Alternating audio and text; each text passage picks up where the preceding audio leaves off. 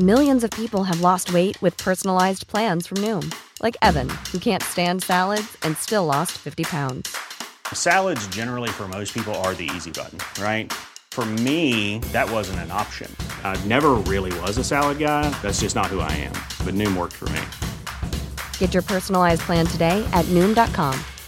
Real Noom user compensated to provide their story. In 4 weeks, the typical Noom user can expect to lose 1 to 2 pounds per week. Individual results may vary. From AccuWeather.com, this is Everything Under the Sun. It's our weekly podcast featuring in-depth interviews with experts from AccuWeather and from around the world, bringing you behind-the-scenes information, stories, and news on the weather, climate change, and the outdoors, covering topics from the worlds of science, sports, and space. It's all the information you need to weatherproof your life. And now, here's the host of Everything Under the Sun, AccuWeather meteorologist Dean DeVore. Welcome in, friends, as we start up episode 11 of our summer series of Everything Under the Sun. And as a lot of us get ready to go back to school, there are some out there, in fact, some college students and even high school students have been doing internships this summer. And I'll tell you what, been here at AccuWeather now 25 years, and as we'll talk about, we've done this internship program about 10 years or so, and it's evolved to be bringing us amazing people who some of them stick on and work after they do go back to school and graduate, come back to work with us for here at AccuWeather. But the 4 interns that we had this summer were just amazing, and I wanted to kind of pick their brain a little bit. I have some ideas as a more senior meteorologist in terms of age and experience, but I enjoyed getting the impressions of the young meteorologist, and also maybe a little advice if you know a young person who wants to get into meteorology. You can have them listen to this, and they'll talk. These 4 amazing interns from AccuWeather's summer program will tell you about how you might want to become a meteorologist as well. The coordinator of the training for the interns and the young lady who kind of really put the whole program together, Courtney Travis, who will join us at the end of the podcast in our Weather for the Weekend and Week Beyond segment. She'll talk about their amazing experience from her perspective and the weather ahead. Friends, sit back and relax. Summer's moving forward, and so are we. It's time to talk about everything under the sun from AccuWeather.com. So here we go in our first Rays of Focus segment. It's time to meet the AccuWeather 2022 summer interns here on Everything Under the Sun from AccuWeather.com. You know, for several years at AccuWeather, we have been very blessed to be able to bring some of the newest and brightest minds in meteorology to come in. And first of all, it's a two-way street. They learn from us and we learn from them. And it's a great program. And this year we have been amazingly fortunate to have 4 young people who, you know, everybody that I talk to is just impressed at how professional and how great they've been, and we're going to miss them because they're about ready to go back into the school pool here pretty soon. In fact, one of them has already made their way back to home. Let's introduce them here. We'll start with Abigail Lancia. She's a Rutgers University student planning to graduate this upcoming winter. Previously interned at the Environmental Protection Agency and has worked a little bit for an online radio station in the New Jersey Turnpike Authority. That would be an interesting thing to talk about. Abigail, welcome. Thank you. Thank you so much for having me. How was it being a Big Ten person in another Big Ten rival school area here, working at the State College area in AccuWeather? Definitely a different world, but I do have some family who went to Penn State. So definitely feeling the State College pride here. And it's been a great experience so far learning from everybody here at AccuWeather. And our other young lady that worked as an intern is already moved back home to get ready or back to school.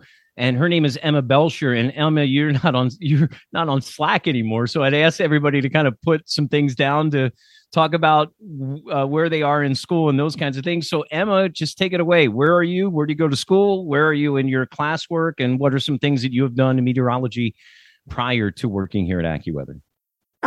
So I go to the University of Alabama in Huntsville. I tentatively will graduate in the spring.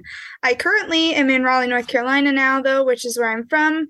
And before coming to AccuWeather, I just did a lot of school experiences. We have a lot of research at our school, so that's kind of what I did. Next up, we have Michael Paganelli. He's a Pennsylvania native, but he bucked the trend. He didn't go to Penn State. He went to SUNY Oswego.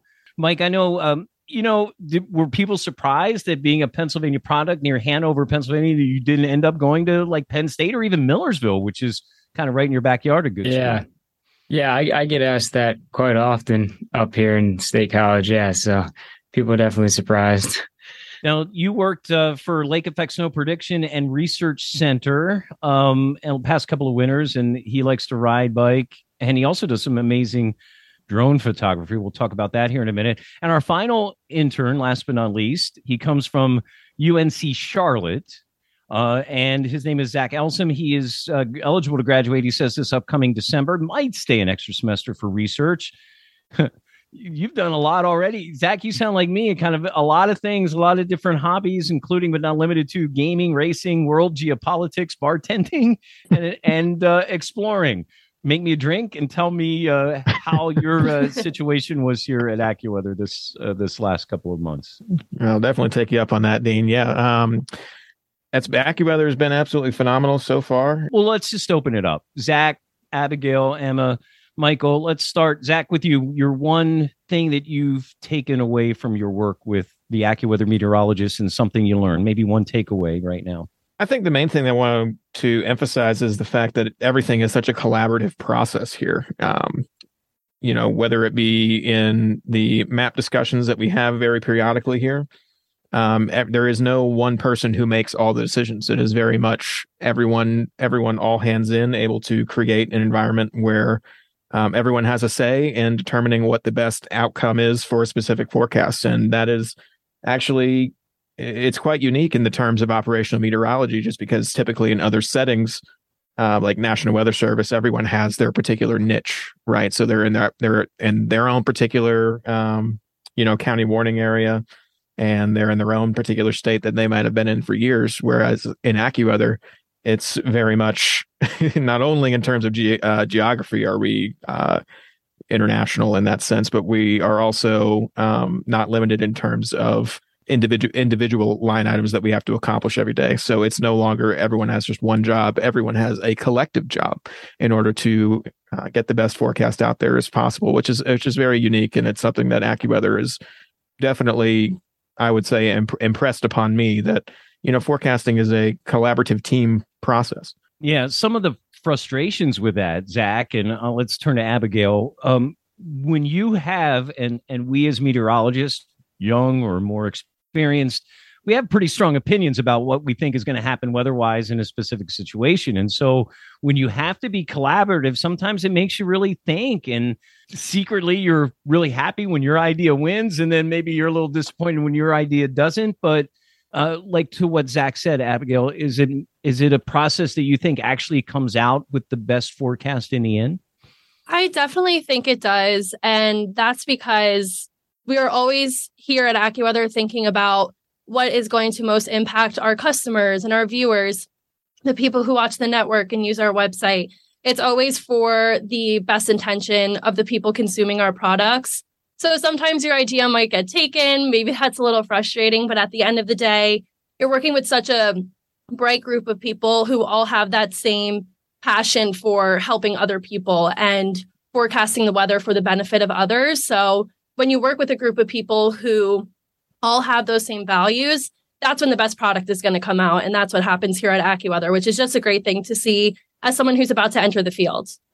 And I think, Mike, one thing that you noticed too, and because you're one of the people maybe that I saw a little bit more through the process here in the last couple of, we all do have our specialties in the way we look at the weather and the places we look. I mean, one of the things, there's modeling, and then there's experience with the way the patterns are and the way of the mesoscale in that particular place. Like Boston is one, change the wind direction 20 degrees and you have a totally different day. So those specialties that you develop, I think one thing, Mike, that I have thought over the last 25 years here is AccuWeather kind of really tries to take those and get the best product and take your specialties and share them with others. Do you feel that kind of thing as you went through the last couple of months? Yeah, absolutely. A lot of people, as you were saying, have specialties if they've grew up in a particular area or just have been forecasting for that area. A lot of mesoscale things that happen that they'll know more about. And yeah, they like Dave Dombeck, for example, great teacher, learned a lot from him just by listening to him while he's forecasting for locations. So someone like him is definitely good with those more mesoscale, smaller features. Emma, do you get a feeling that those of us at AccuWeather, we really do push to not only be right, but also to come at the process the right way and kind of look everything? I think one of the difficult things about meteorology is there's just so much to look at. The atmosphere's so many different levels. One level, if you're not thinking the right way, can change your forecast in a very negative way. And I think this kind of redundancy sometimes is a good check to help us catch those things, right? Is that the way you felt too? Yeah, I definitely felt like the collaboration involved just made sure nothing got overlooked.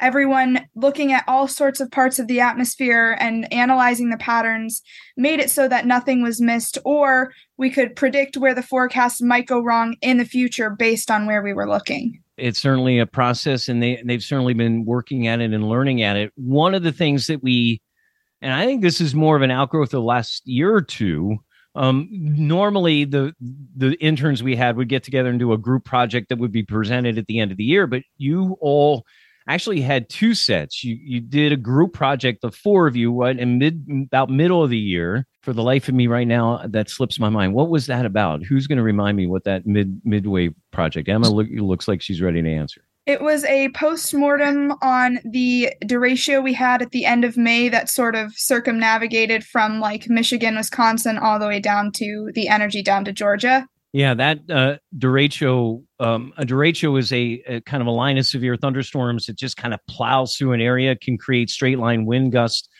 as high as tornadoes, but it's really kind of a straight line situation, 100, 120 miles per hour. We saw that derecho, and then we've seen a couple of other little kind of derecho-like systems here this year. What were some of the takeaways? I specifically focused on the feature graphic progression that we made here at AccuWeather in terms of the graphics we'd be putting out to warn people about the derecho that was coming through.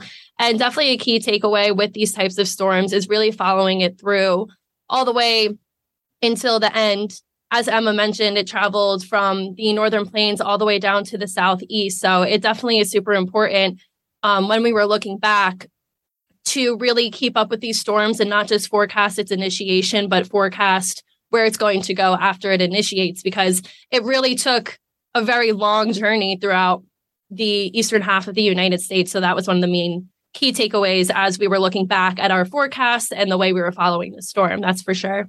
Right. The communication of that. And, we were very fortunate at AccuWeather. We picked up on that early. And, the way you almost have to do this sometimes is kind of plaster an area with the possibilities when you're looking 2, 3, 4, 5 days and then start honing that. And that's the process that we go through.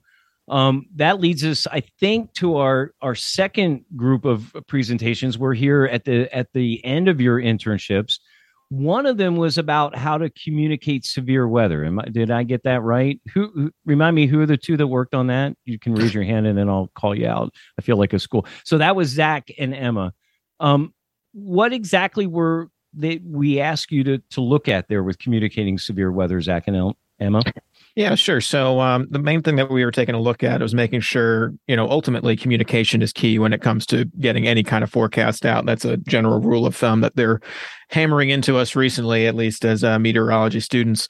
So one of the things that AccuWeather that we are always iterating on is whether or not the graphics that we put out in terms of communicating severe weather are actually getting the correct message across to the audience or to the client.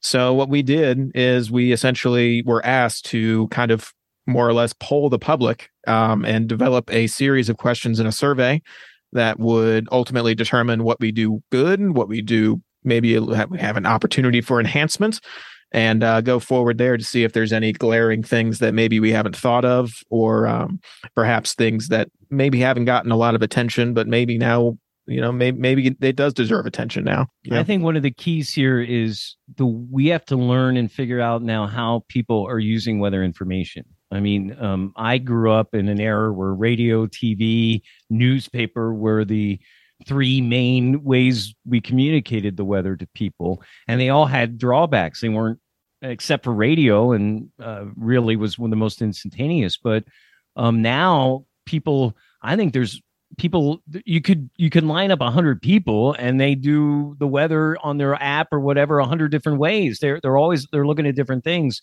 Is that something, Emma, you guys found too, that people have different sensibilities when it comes to this stuff, different needs that they're wanting from the information that places like AccuWeather are giving them?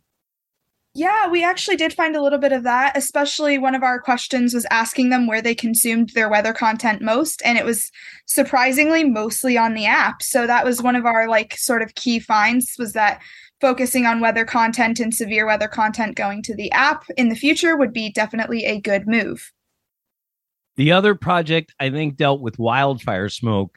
The key of the project was how we handle that internally in our system that we call UFDB. It's kind of the way, people think of, how do you do that? When I put in Elkhorn, North Dakota, and I get a forecast, and in 5 milliseconds, it's there. How does that happen? Well, part of the way that happens is the extensive computer system and the database that we've built over the last decades or so.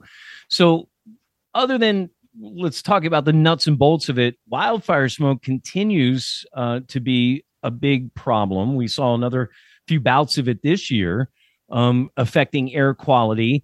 I mean, when I was a kid, the skies were gray a lot from pollution at the ground level. Last year, we had the gray skies over top I hadn't seen skies like that in Pennsylvania for a long time. It's getting to be a situation, especially with COVID and air quality concerns. So, Abigail and Mike, what did you find in terms of the importance of sky cover, and especially when it relates to wildfire smoke, which continues to be a problem that we see at times? Yeah, so it was really interesting to see all of the health problems that can happen to people, especially people with pre-existing conditions. Never really thought about all those hazards. So it's definitely really important in that regard. So it was interesting to learn how we can come up with different thresholds for the density of smoke that are in the air to automatically get inputted into our database that would push to the website and app and et cetera. Yeah, Abigail, it seemed like last year, I mean, there were places and times, depending on how the atmosphere was working, where that upper level smoke would pull down to the surface and get down to places like New York City. There was a couple of days I remember last year where it smelled viscerally of smoke in New York City, and those wildfires were 1,000 miles away. So really, it takes time to kind of figure out how the atmosphere is working and where that smoke is going to go. Is it going to stay up over top and just give you some visibility issues, or is it going to affect your health down at the lower levels, right? Yes, absolutely. Last summer, there were many large wildfires out in the West in California, as well as Canada. And here on the East Coast where we were seeing a lot of those hazy skies, enhanced sunrises and sunsets. So although a wildfire is burning thousands of miles away, it could really affect a population on the other side of the country or the world, whatever.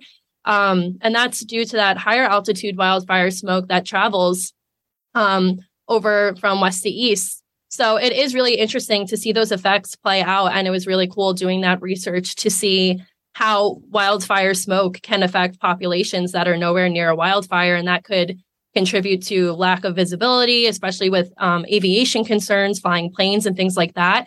So it is very interesting to see how that smoke can travel all the way to places and have that same effect so far away from where the wildfire actually is. We are talking with our amazing crop of interns that just finishing up their duties here at AccuWeather for the summer season here in 2022. We've got Abigail Lancia, Emma Belcher, we've got Mike Paganelli and Zach Elsom, and we're going to go around the room here and talk. I want you to tell me, as a young meteorologist, if you were advising a young man or woman who is thinking about meteorology or something in the climate sciences, what would you tell them? Abigail, I'm going to start with you. What is one piece of advice would you give somebody right now? Because we're getting ready to go back to school. And, a lot of people, especially with the fact that climate change is such a big part of our lives and a big situation, a lot of younger people now seem to be getting more of a call to be a meteorologist. So, Abigail, your piece of advice for the high school or even college student who's not quite figured out what they want to do, but this sounds fun. What are some pieces of advice from you? Yes, I was actually that college student who actually transferred over into the meteorology major about halfway through my college career. And that's because I always had this strong interest in the weather. So if I was talking to a young student, I would tell them definitely get into those classes that are going to help you in terms of science. That would be your physics, your math, environmental science, if you can. But just as importantly, as a meteorologist and really any scientist in general, you really need to be a strong communicator. Even if you're not going into broadcasting, we're forecasting the weather that can really impact someone's life, especially in those high-risk situations. So getting involved in something such as a public speaking course, theater, which really helped me with public speaking. Yeah. Something that you start to feel comfortable communicating what you learn to the public, because of course you need to know the technical things, but you need to have the passion as well as being able to explain those technical things that the general public might not understand in a way that is accessible and inclusive to everybody. And that's really my mission as a scientist and meteorologist in general. And that's what I would recommend to a young student, to really find that balance and that passion for learning the science and communicating it in a way that is inclusive to the public. And what's exciting to me, Emma, is, I look at the diversity of where you all are learning meteorology. Back 5-10 years ago, the names would have been a much smaller set, Penn State, Florida State, Oklahoma. But we're seeing a lot more different great meteorology schools that are really popping up here. So, and yours is one of them, University of Alabama, Huntsville. First time I think we've ever had an intern from there. Those newer programs are really making a difference, I think, in the educational opportunities for folks that want to go in this. Would you agree, Emma? Definitely. I think it adds just a whole new perspective being at a different school, as well as we're getting professors sort of from all over the country to come in and teach.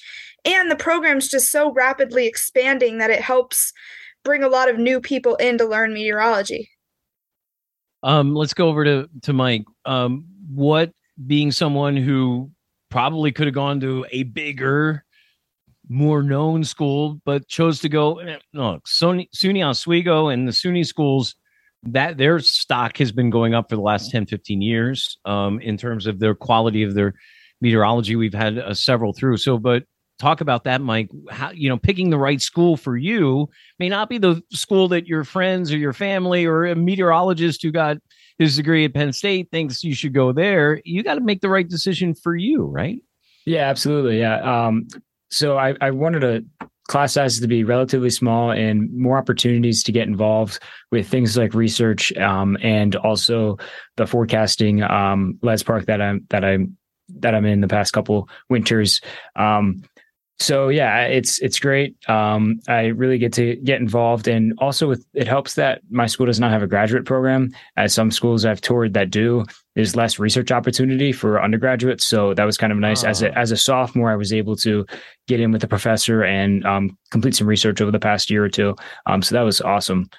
With some larger schools, you don't have as much of an opportunity with that, as most of those opportunities would go to the graduate students. Right. Yeah, that's an interesting point. Yeah. Yeah. Zach, down at UNC Charlotte, that's an up and coming program. What drew you to that, and what advice would you give a young person that's thinking about climate science or meteorology? Well, generally speaking, I was just in the vicinity of Charlotte, and thus UNC Charlotte was there. So I can't say that I actively sought it out.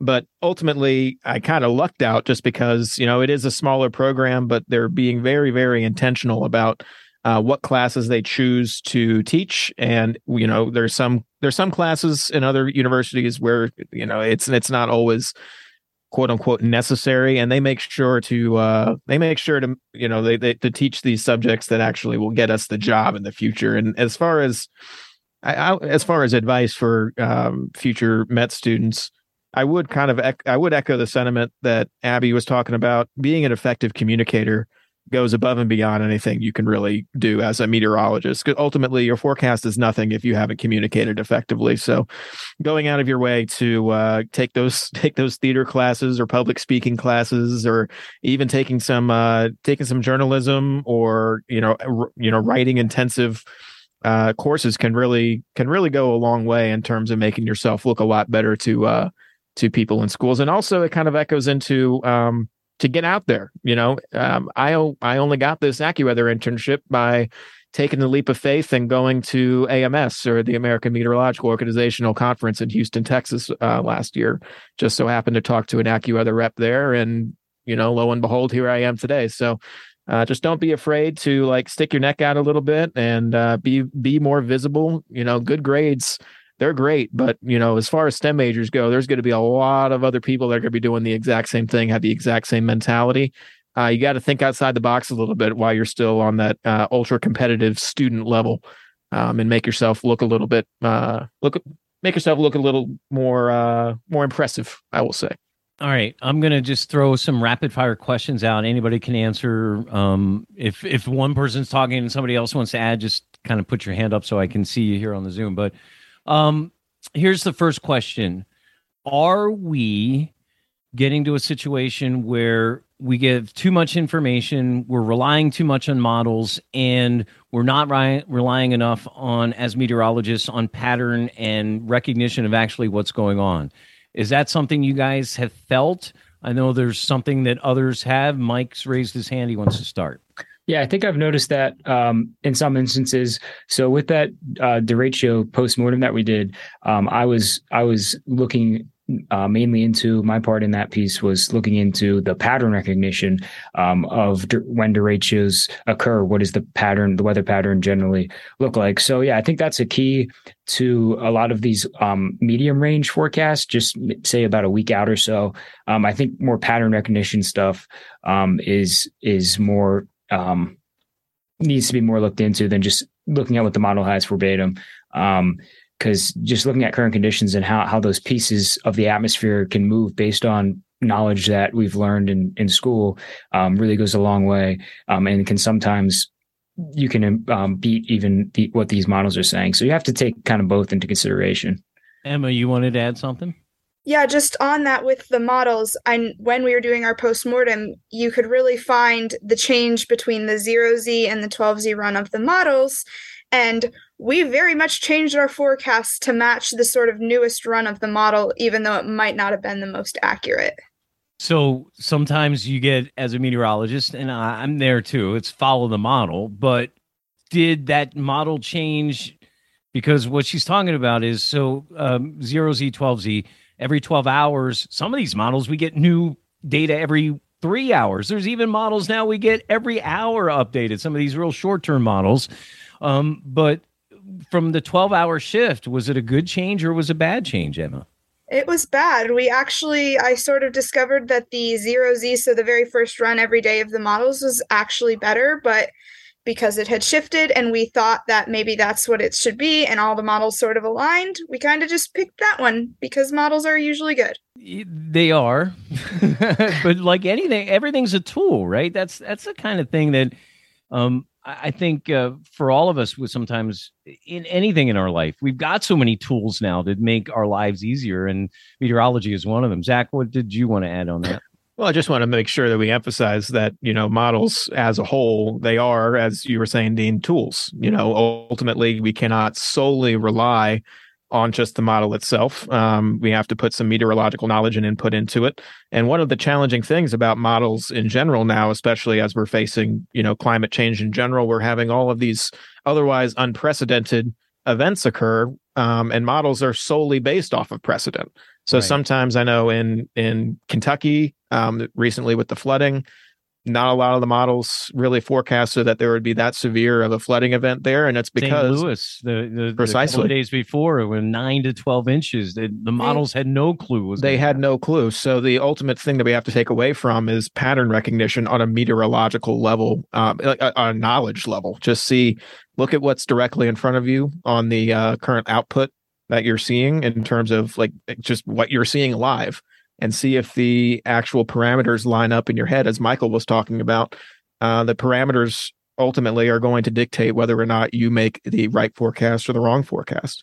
The models will ultimately only go off of what you program into it. And if there isn't the necessary previous knowledge in there, you're going to get the wrong forecast out of it. So definitely being much more intentional about how you go about studying and like recognizing and doing these postmortems is very, very important in meteorology, just because how else you're going to have to learn every day as the climate shifts, as the atmosphere shifts. It's always changing. I think this is one of the toughest things, even as a more experienced meteorologist.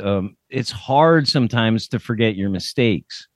And this is a problem I think we have in life in general. And I don't mean to get up on a soapbox, but mistakes happen. It's just life. We're human and these things happen.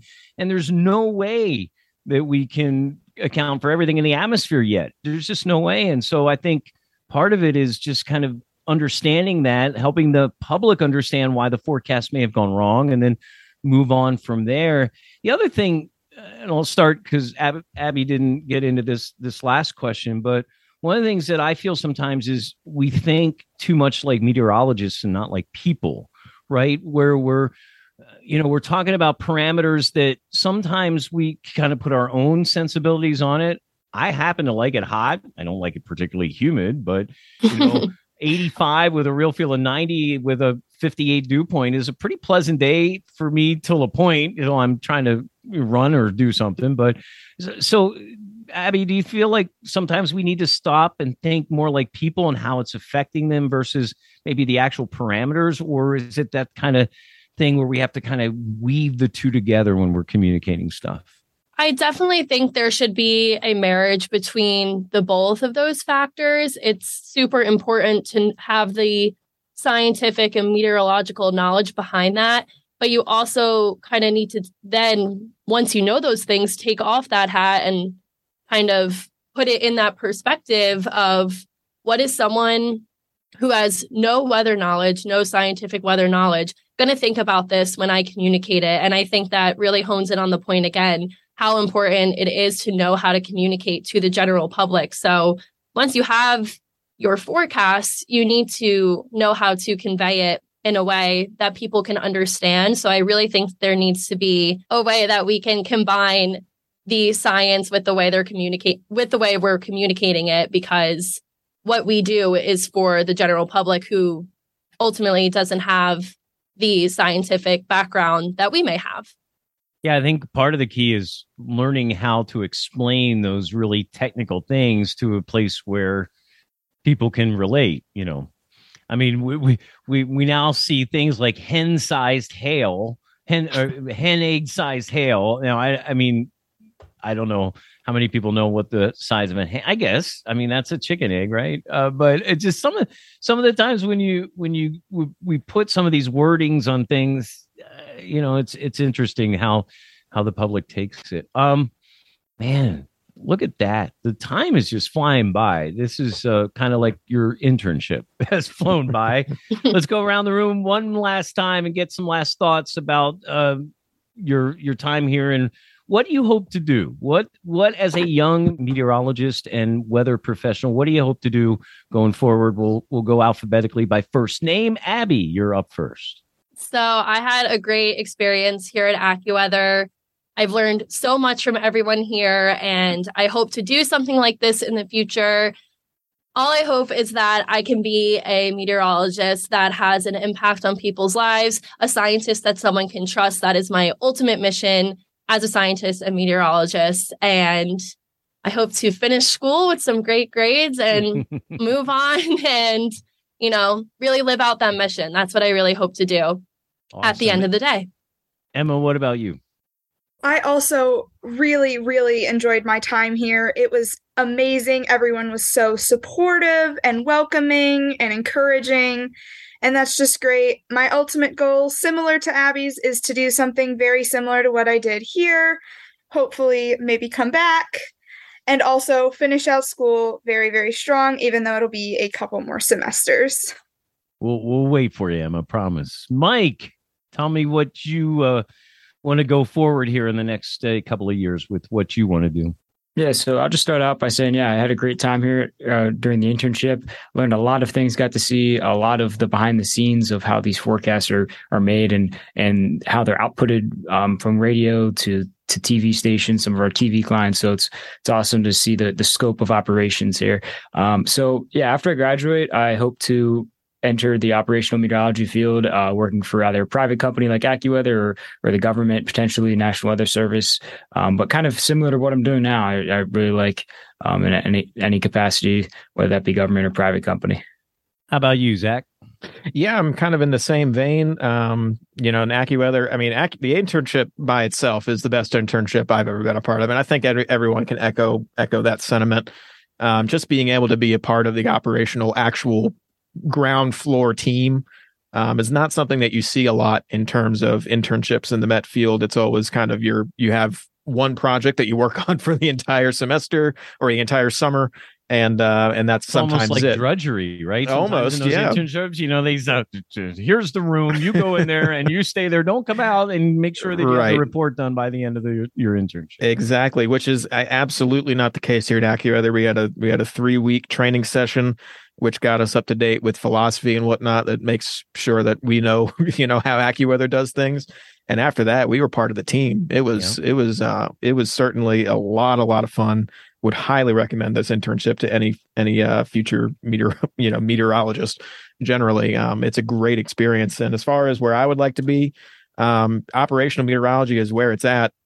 Whether that be AccuWeather, National Weather Service, whichever, whoever will have me, that'd be great. As long as my main thing is I want to be able to effectively communicate the weather to the people that might not necessarily have the correct access or the right access to it, in whatever ways I can reach them. That's the main goal. And I believe that's where meteorology is going in the future. It's social. Well, I can speak on behalf of our forecasting department and our team members across the country and across the world. We have been blessed to have the four of you, Abigail Lancia, Emma Belcher, Mike Paganelli, and Zach Elsom. I hope we all meet again. And, there's a track record of great interns coming back and working for us. So if that is a situation that's meant to happen, and I'm sure we'll see each other down the road. Thanks so much to the four of you. We're going to have to make this an annual tradition, because I enjoyed this episode as much as any other I've done here on Everything Under the Sun. You four have a great rest of your summer. And I know it's fleeting fast, and have a great experience in the fall. Okay. Thanks, you too. Thanks for having us on the show, Dean. We've asked the interns to provide us with either their Twitter handle or a social media link, including LinkedIn links that they wanted to share with you. And especially, I know we have some of my listeners are work in the weather profession and are thinking about maybe hiring some people. These are names that you should keep in mind. So those links or Twitter handles, they're all in our notes section of our podcast. And coming up next, senior meteorologist and lead trainer for our onboarding here in AccuWeather in terms of forecasting. And she was also the coordinator of the training and implementation of those amazing interns in our operation here in AccuWeather's World Headquarters. Courtney Travis is up next. And we'll also talk about the weather for the upcoming weekend and week beyond. This is AccuWeather.com's Everything Under the Sun. Whether you're at home getting ready for work, packing the kids' lunch, or commuting, listen to AccuWeather Daily. Subscribe on your favorite podcast platform, and you'll get the top trending weather story of the day every day. Welcome back to Everything Under the Sun from AccuWeather.com, episode 10, as our summer just keeps going away slowly at a time.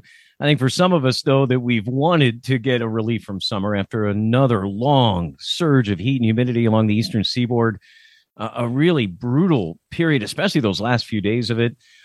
So I wanted to bring in a meteorologist to talk about the weather for the upcoming weekend and week beyond, as we always do in the second segment, and kind of tie that to this amazing interview we just did with our AccuWeather interns. As I bring in senior meteorologist and really our training coordinator for all our new hires. So she was really involved with training our interns because, they are really working schedules by the time they're in the middle to end of their career here in their intern career at AccuWeather. So Courtney Travis joins us. Courtney, first of all, our interns have been amazing this year. And I think if any of us at AccuWeather listen to that podcast interview from before, we're all going to be extremely proud. And everybody, they're just amazing young people. And it's been such a pleasure to work with them, right? Absolutely. Yeah, they're a great team of young meteorologists, up and coming meteorologists, and I've been very impressed with,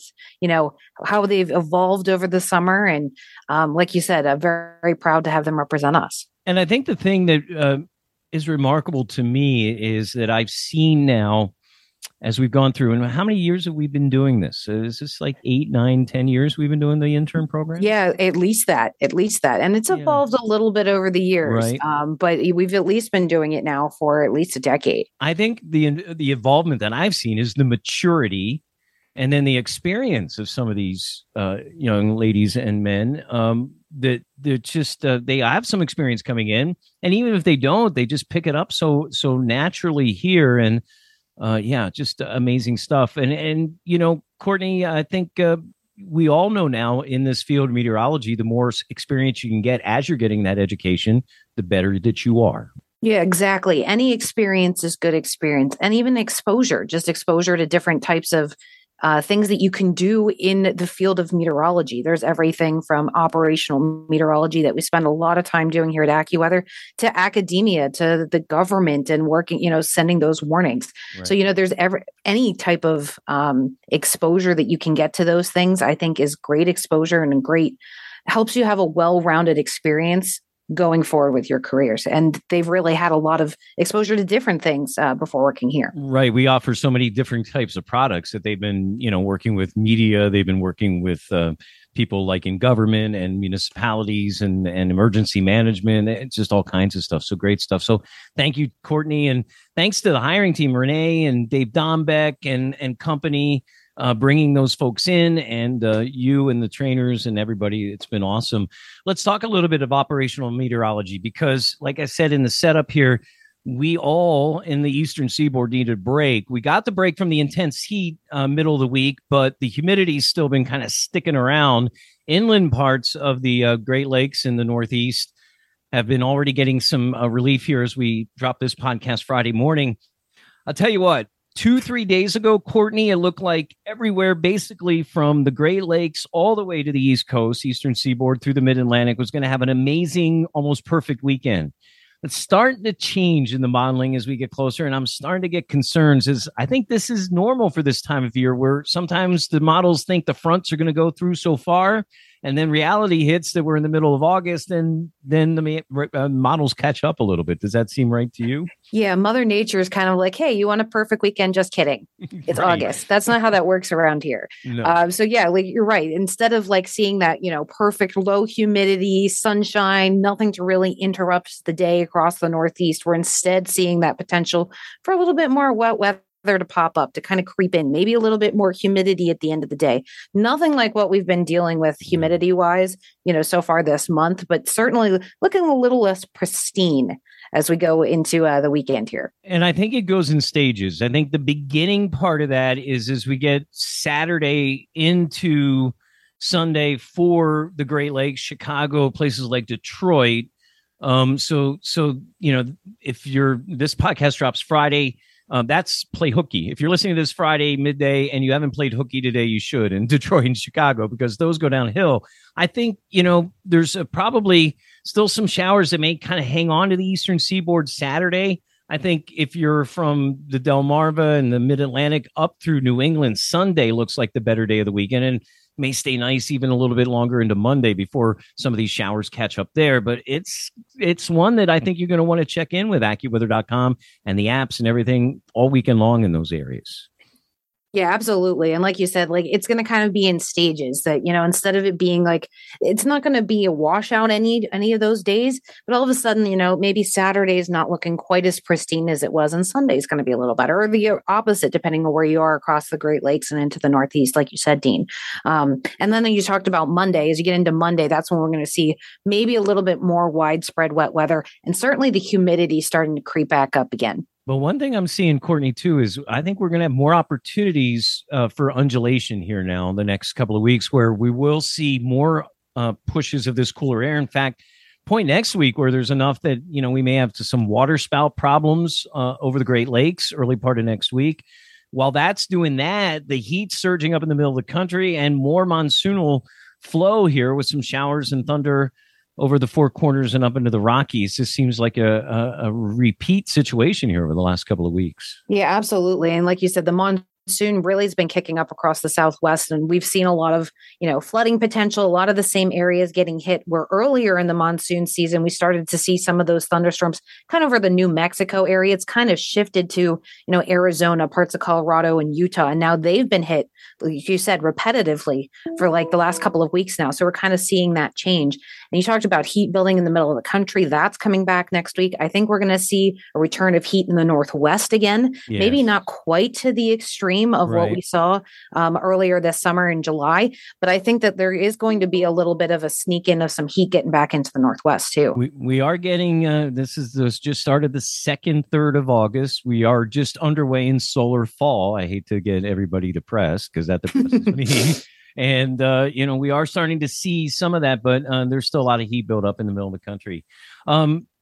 Courtney and family, her husband, Steve, worked with us at AccuWeather, now works for the National Weather Service office in State College. Steve also used to spot for me in Beaver Stadium. It's good to talk to you. I think this is your first appearance on Everything Under the Sun. It is my first appearance, Why did we wait so long? I don't know. We were silly. Courtney, thanks. Appreciate it. We'll talk to you soon. Great. And friends, that'll do it for episode 11. For our interns, Abigail, Emma, Michael, and Zach, for Courtney, and for our executive producers, Ken Pearl and Andrew Robb, and the hundreds of team members who work so hard every day across the world to make your experience, well, we try to weatherproof your life here at AccuWeather and AccuWeather.com with our app and our great network, AccuWeather Now, that you can get on our AccuWeather.com website, and all the great stories and information there, and our great media partners. We are so proud to work together to try to help weatherproof your life. And so we'll come back next week, continue on the summer theme. We've got to maybe start thinking about some late season baseball as we get towards September, and college football season's underway. Some sports talk coming up. We'll also take a look up in the skies. We haven't done that in a while. Brian Lade is scheduled to be a guest here in the next couple of weeks. And we'll get with Paul Pastelok and take a look at the upcoming fall season in a long-range discussion. That's all coming up in the next couple of weeks. Friends, have a great weekend. We'll talk to you next week. This is Everything Under the Sun from AccuWeather.com. Thanks for listening to this week's episode. Be sure to subscribe to, rate, and review Everything Under the Sun on Apple Podcasts, iTunes, Spotify, or wherever you listen to your favorite shows. And of course, if you have an idea for a future podcast, just email us at AccuWeather.podcast@AccuWeather.com.